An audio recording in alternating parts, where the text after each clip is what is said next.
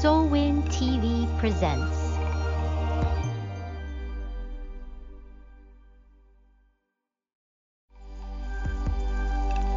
Soulwind TV presents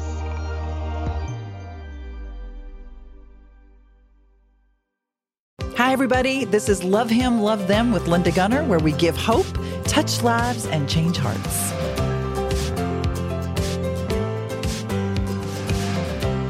The Alex Murdaugh double murders. Have you guys heard about this? I hadn't heard a word about it, and which goes to show you I'm not on top of things. But I want you to listen to these words. But within your own soul, you have to deal with that. And I know you have to see Paul and Maggie during the nighttime when you're attempting to go to sleep. I'm sure they come to visit you. I'm sure.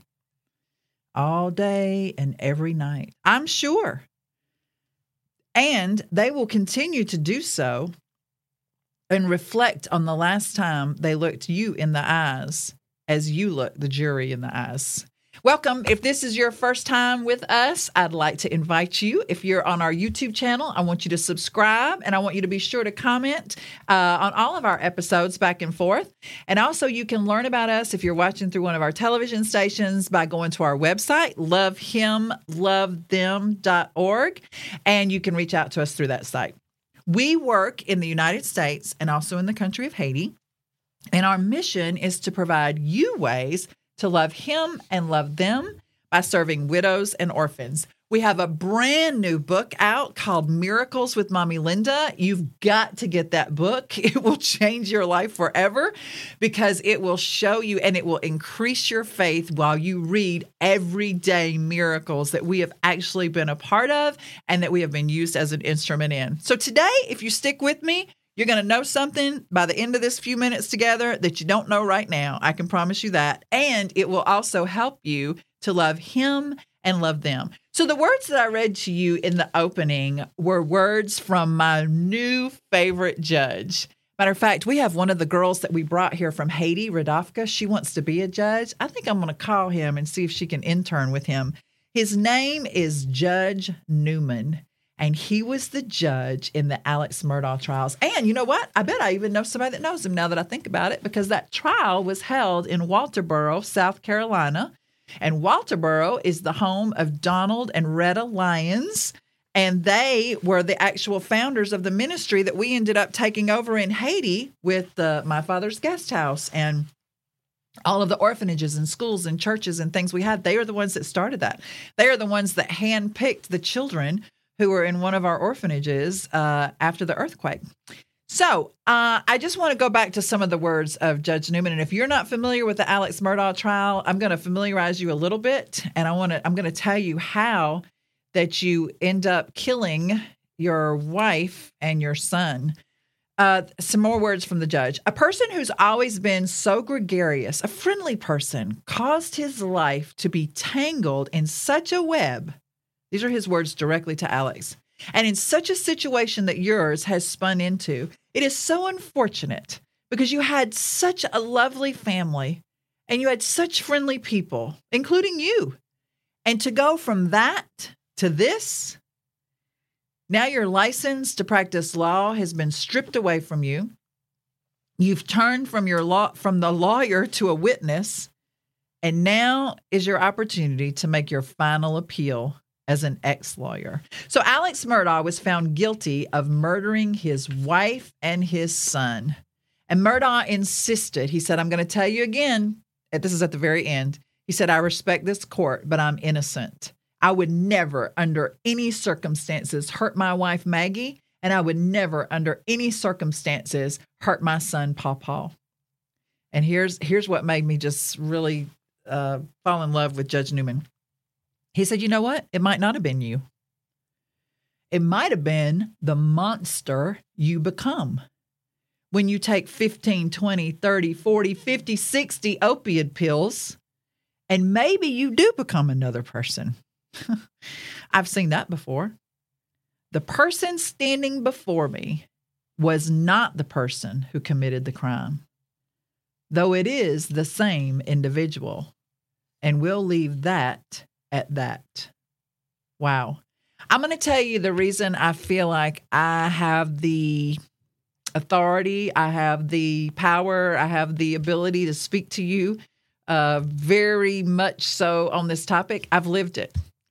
You know, the whole reason that we have our ministry is because my very best friend's husband took an AK-47 and shot and killed her. And then he turned around and he picked up a knife and he killed her mother. So my whole life changed. You know, you read this thing, you hear all of this on the news about this trial, but what you don't understand is the domino effect. Yeah, this guy's going to prison. He's gotten a life sentence. He's never going to get out. Same thing that happened with my friend's husband. He's gone to prison. He's never going to get out. But they had 5 kids. Those 5 kids, their lives have been changed forever through what happened. My life changed forever through what happened, in good ways and in bad ways. But what does happen that takes someone who's a successful lawyer, an amazing guy, lots of friends, perfect personality, and now all of a sudden he becomes a monster? Those are the exact words of the judge. You know, Alex Murdaugh's family they long dominated. Matter of fact, they dominated the legal scene in that small South Carolina county for so long. They had to take down, I think it was his uncle or his grandfather's picture was in the courtroom because of the impact that he had made and they had to take that down during the trial. But for the past 6 weeks, he was standing on the other side of the courtroom. He was standing trial on murder charges in the shootings of his wife and his son. And he was convicted this past week, and now he's sentenced to life in prison. There were more than 75 witnesses that were called, and about 800 photographs, reports, and exhibits were presented as evidence. You know, I just want to stop there. I am so glad that there was a deal made with the DA. I don't agree with the deal that was made. I could write a whole book on the actual murder of my friend. But I'm just really, even though I hate the way that all turned out, we did not have to go through a trial. And I can't imagine, because I know good and well, because of the affluence and things that were happening, that it would have been all over the news too. But we did not have to do that. So they had 75 witnesses. They had 800 photographs. Reports and exhibits were presented as evidence. Jurors visited the crime scene. They went to the crime scene. Oh my gosh, I went to the crime scene of where my friend was murdered. It's something that will stick with you for the rest of your life. When you see I can still see the blood on the carpet. I mean, those things, they don't go away. And those jurors saw that before they started deliberating. But when the closing arguments wrapped up, the judge turned Murdaugh's fate over to the jurors, and they took less than 3 hours to come back with their verdict. Murdaugh was 54 years old. I mean, still tons. I mean, I'm sitting in a room with people that are married to people that are in their 80s. That's 30, 40 more years left in his life. He could have received as little as 30 years behind bars, but the judge gave him the maximum, and that's 2 consecutive life sentences without the possibility of parole. That's what my friend's husband got. 2 consecutive life sentences. Do you by any chance know about the first murder in the Bible? Do you know who investigated that murder and who prosecuted that one? Did you know there wasn't any need for anybody to investigate the first murder? But the first murder was of Abel. And God knew immediately who murdered Abel. It's in Genesis 4, 1 through 15. There were no police. There were no detectives. There was no smoking gun. The smoking gun in the Alex Murdaugh trial was Snapchat. Do you know that? The way they ended up convicting him was his son was on Snapchat, and they heard his voice at the scene of the murder, and they were able to tie that to the whole thing. But we didn't have Snapchat back in the days. There was no FBI. There was no CIA. Nobody else was there, and there was nothing needed because God knew who committed that crime. Since he is the all-knowing, God knew that Cain murdered Abel. And that is why the Bible has recorded the victim and the murder. And since God is righteous and holy, we can trust God's judgmental decision as well. Cain was punished appropriately for his crime. He was no longer allowed to see God. And he was denied access to the Garden of Eden. God was the righteous judge and exacted the correct punishment. I just want to go back one more time to the words of Judge Clifton Newman.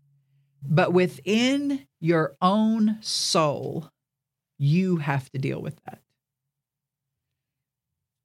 You might not have murdered someone. Of course, I'm not trying to get technical with it, but do you know in the New Testament what God equates to murder? Does anybody in the room know? Hate. So in the Old Testament, we got in trouble for murdering people. And in the New Testament, God says if you hate somebody, it's just as bad as murdering them. What is in your soul? Where is your soul? I mean, when he says you're going to have to deal with that in your own soul, he's got a lifetime to deal with that, right? He's going to be sitting behind bars.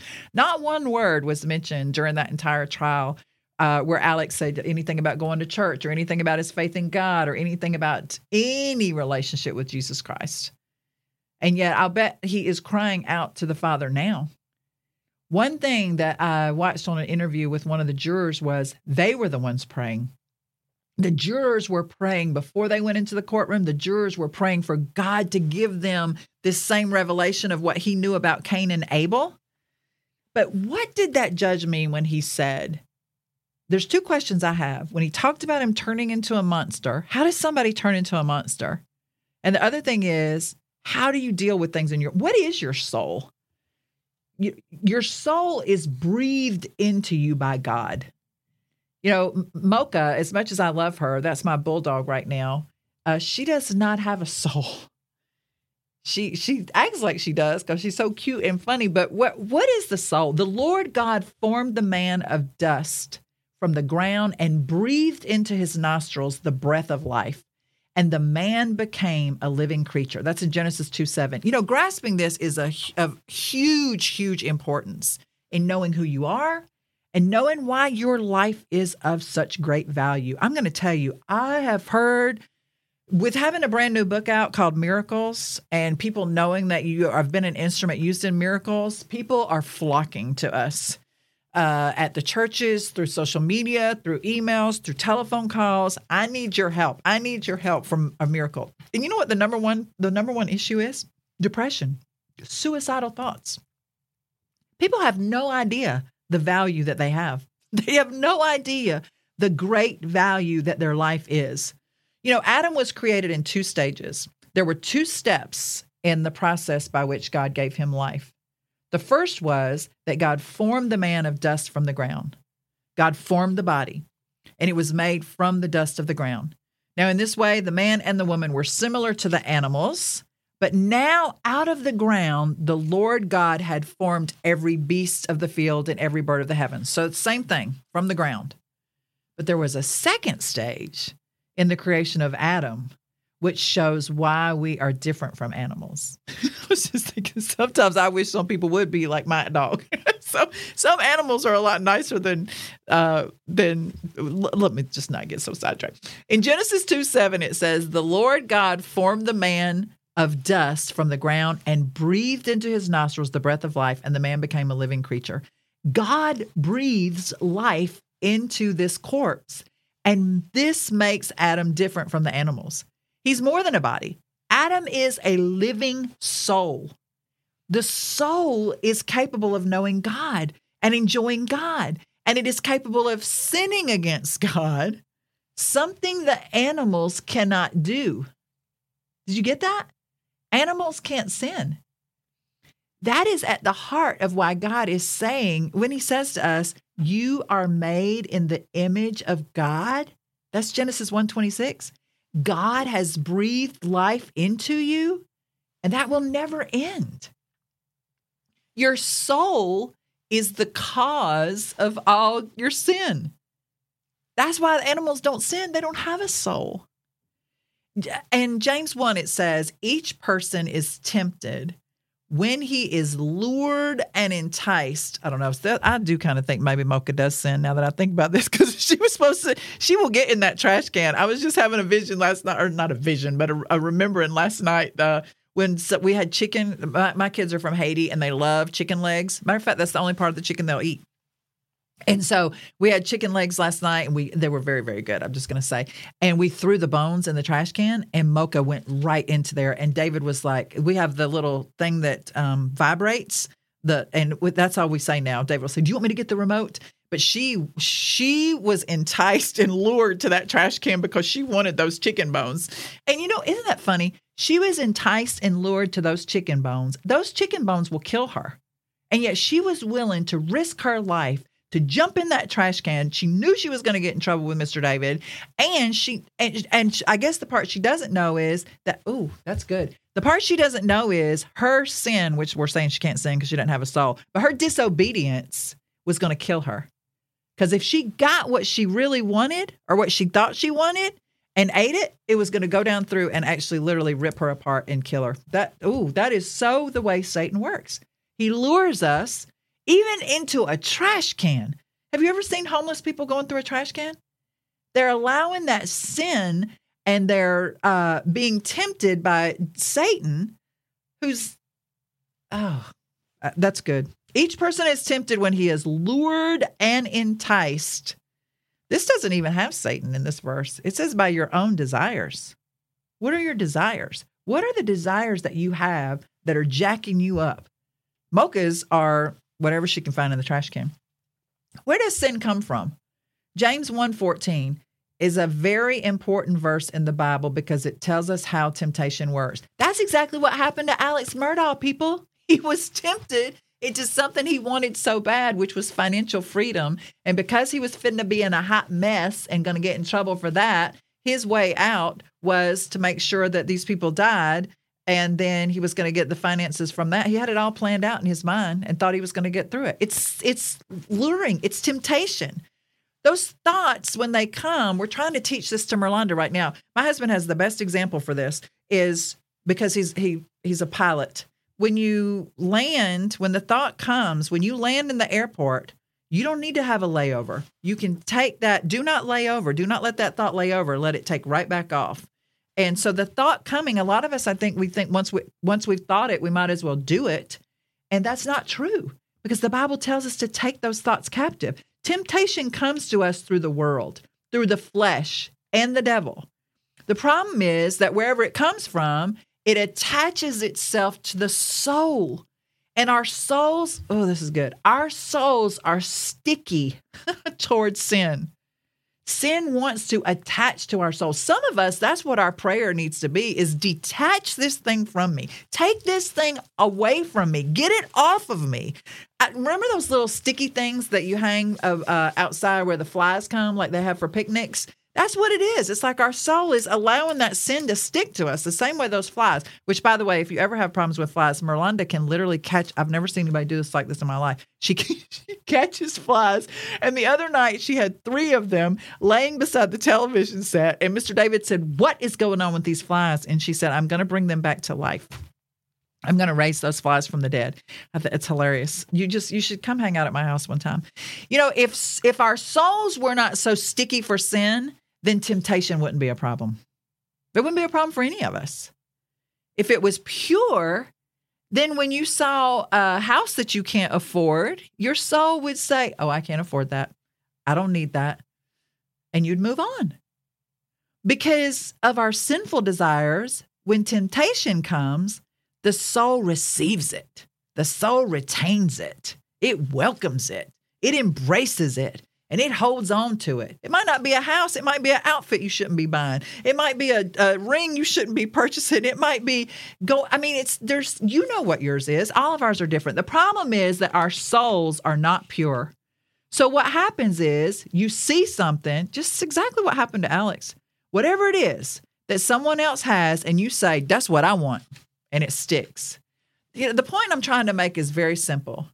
Death takes life from the body, but not from the soul. You hearing me? When you die, your soul goes to one of 2 places. One is a great place of joy, and the other, according to Jesus, is a place of great torment. There's not a happy hour with an all-you-can-drink bar. It's not an all-inclusive resort where you get all you can eat and all you can drink. No, it's a place of torment. And there is a great gulf fixed between those two places. You can't get from one to the other. Not in either direction. So when it's done, it's done. It's over. There is a heaven to pursue, and there is a hell to avoid. You have a soul. Your soul can be saved, and your soul can be lost. And to lose your soul is the ultimate disaster, because it is the only loss from which you can never recover. I'm going to say that again. There is a heaven to pursue, and there is a hell to avoid, and you have a soul. And your soul can be saved, and your soul can be lost. And to lose your soul is the ultimate disaster, because it is the only loss from which you can never recover. Do you see now why your soul is so valuable? You know, the other thing that the judge said to Alex Murdaugh at the end, when he continued to deny his guilt and say, oh, I didn't kill my wife, or he actually didn't say I didn't kill my wife. He said I would never hurt her. But anyways, this is what the judge said. It might have been the monster you become when you take 15, 20, 30, 40, 50, 60 opioid pills, and maybe you become another person. I've seen that before, when the person standing before me was not the person who committed the crime, even though it was the same individual, and we'll leave that at that. How do we turn into another person, a monster, even if we don't take 60 opiate pills? You know, when my husband went to visit my wife, there's another story for another day. My best friend's husband. My best friend was murdered. Her husband murdered her.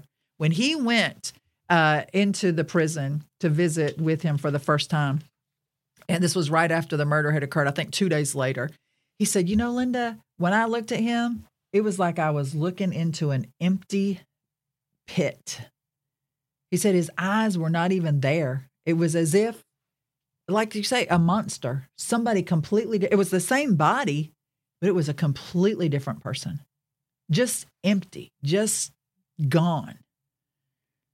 You know, this extremely successful, very well-known lawyer in the Walterboro, South Carolina community allowed greed to turn into murder. How can you be sure not to do the same thing? I talked to my friend's husband the night before, about 7 o'clock that Friday night before he killed my friend at 5:30 a.m. the next Saturday morning. And somehow between those 12 hours, greed, lust turned into murder. What is the sin of greed? You know, greed is simply not being content. Greed makes you an idolater. And Jesus is clear, you cannot have both God and greed, which is an idol, at the same time. Paul says that believers are to put to death greed, which is idolatry. In Colossians 3:5, the writer of Hebrews urges us to keep your lives free from the love of money and to be content with what you have, because God has said, never will I leave you, never will I forsake you. Greed eats away at gratitude and contentment by turning your heart away from the one whose presence with us is our source of true joy. Gratitude for God's presence is the fuel of contentment. Gratitude for God's presence is the fuel of contentment. But greed is like a cloud that obscures our view and experience of God. It keeps us focused on the things of this world, and it turns contentment into craving and gratitude into grumbling for more and more, since worldly striving ultimately leaves us unfilled. Greed never gets enough. That's exactly what his problem was. You can't get enough. The writer of Ecclesiastes says, whoever loves money never has enough. Whoever loves wealth is never satisfied. So indulging in greed is like constantly eating snack food. Oh my goodness, I'm just preaching to myself, being drawn toward every vending machine we pass, finding ourselves in the chip aisle of every store, always craving but never really feeling satisfied. Pursuing wealth and possessions is an end in themselves. It's like munching empty calories, which may take the edge off of our soul's hunger for a while, but it'll never be able to truly satiate us. When we're filled by love for God and satisfaction in Him, on the other hand, our desires for wealth and possessions become rightly ordered under His rule. I have a friend, Susan, who's ended up getting rid of everything she had, moving out of a huge, huge house into a very small house. She says she's never in her life felt better. Never in her life, because she just gave it all away. When we reject the idol of greed and instead turn towards God, we are freed to work enthusiastically and to enjoy the rewards of that hard work without being ruled by them. And with this freedom, our eyes are open to realize the contentment over striving, affirming that what Ecclesiastes says, better is one handful of tranquility than two handfuls with toil and chasing after the wind. Greed has horrible, horrible consequences. I mean, he's in prison now. My friend's husband's in prison now. The futility of greed was not enough, and it was not enough reason for him to avoid it at all costs. The Bible shares that there are ripple effects when greed corrupts a person's life from the inside out. The book of Proverbs says that the greedy stir up conflict. They bring ruin to their households. When greed is clouding your vision, you begin to see others as objects to be used. Ooh, that's what he said. He saw his wife and his son as an object to be used to get himself out of the financial situation he was in, or pawns to be manipulated in order to get more of what you crave, which makes it impossible for you to love others well. If he loved his wife and his son, that greed would have disappeared. Peter warns even church leaders not to fall prey to greedy mindset in their ministry when he says, be shepherds of God's flock that is under your care, watching over them, not pursuing dishonest gain, but eager to serve. So how do you turn into a monster? How does that same body do something that that same person would not have done the day before? How does that happen? Because it's what's going on in your soul. Matter of fact, you know another thing that says our bodies prosper as our souls prosper. The health of your body. A lot of times when you see people sick, there's something that's happened that's messed up their soul, and their body cannot even handle it anymore. You need to do an inventory today. I don't want you to turn into Alex Murdaugh. I don't want to turn into Alex Murdaugh. I don't want to turn into my friend's husband. But you know what? It's just a click of a button. It's just one little turn. It's just one step. It's what are we going to do with the temptation? What are you going to do when those thoughts come into your mind of, this is how I can get out of this. I'll just tell this. I'll just tell this lie. It's not really that big of a deal. It's not going to hurt anybody. You need to today draw a line in the sand, stop, repent. You know, the same way that we get revival is the same way that we get out of temptation, because the Bible says no matter what you're tempted with, I'm going to provide you a way out. Seek his face, turn from your wicked ways, pray. He will not only heal your land, he'll heal you. And you can avoid becoming that monster. If you're thinking about taking the 20, 40, 60 opiate pills to get out of something right now, don't do it. This is your sign. Save your soul. Look up to heaven. Call out. God will answer you. He will deliver you. This is the way that we can love him and love them and not become a monster and not fall into greed.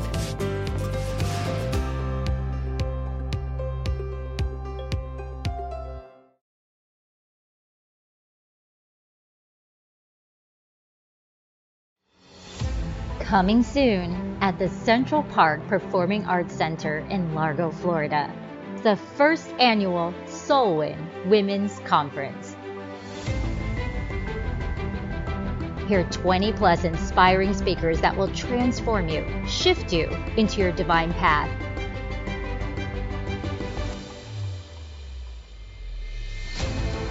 Mark your calendars, ladies, June 21st to the 23rd. 3 full days of fellowship, worship, encouragement, and supporting local female business owners. When your soul prospers, so will your health, your finances, and your relationships. I need a lot of time trying to figure it out. You're stronger than you think. God God wants us to walk in freedom. He wants us to understand the blessing. It's time to be healed in your soul, know your true worth, and be all you were beautifully and wonderfully made to be. Purchase your tickets now for this life-changing event at www.soulwinconference.com. Are you feeling broken or lost? Are you struggling to find a community of like-minded women? Come join us on Soulwin, Shining Our Light Women's Inspiration Network. Soulwin women have come out victoriously from their dark places and now use their God-given gifts to shine their light to the whole world. Get your free 30-day trial today. Go to www.soulwin.tv to subscribe now.